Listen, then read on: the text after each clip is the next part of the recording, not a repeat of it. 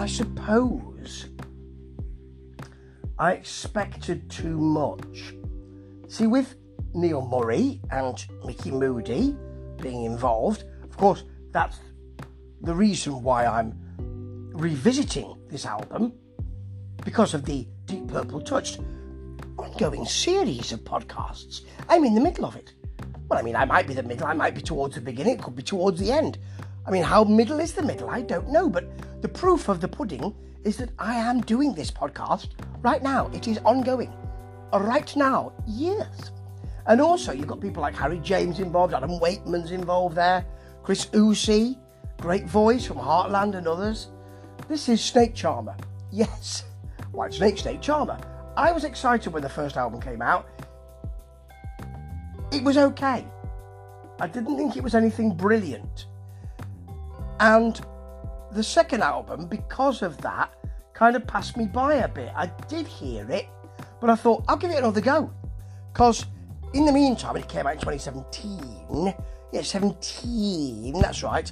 I thought it might have sounded a bit different and grabbed me. Maybe I didn't give it enough attention. Maybe I thought, the first one was okay, second one is okay.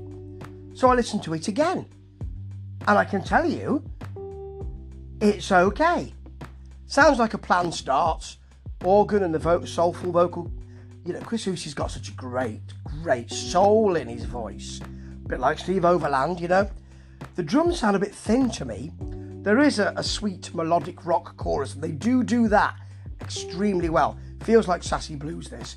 It does feel like something that FM would do. That Kind of Love sounds exactly like that as well. Big rock and blues chorus. That chorus swells. It does sound very FM.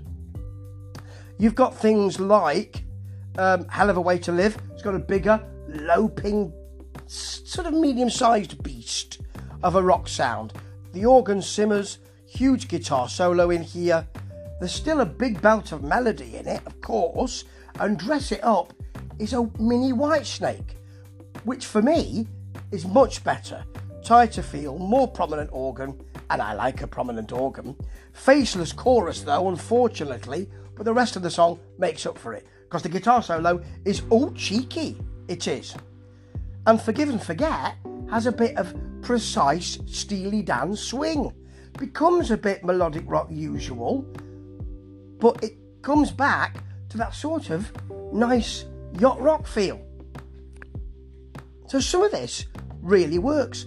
Quite a lot of it is stuff that I've heard before. Then Are You Ready to Fly is a big blues burner with a large organ and a huge burning solo, but I have heard that before. There's a massive rather journey chorus. It's an AOR chorus in Follow Me Under, barroom organ, power chords.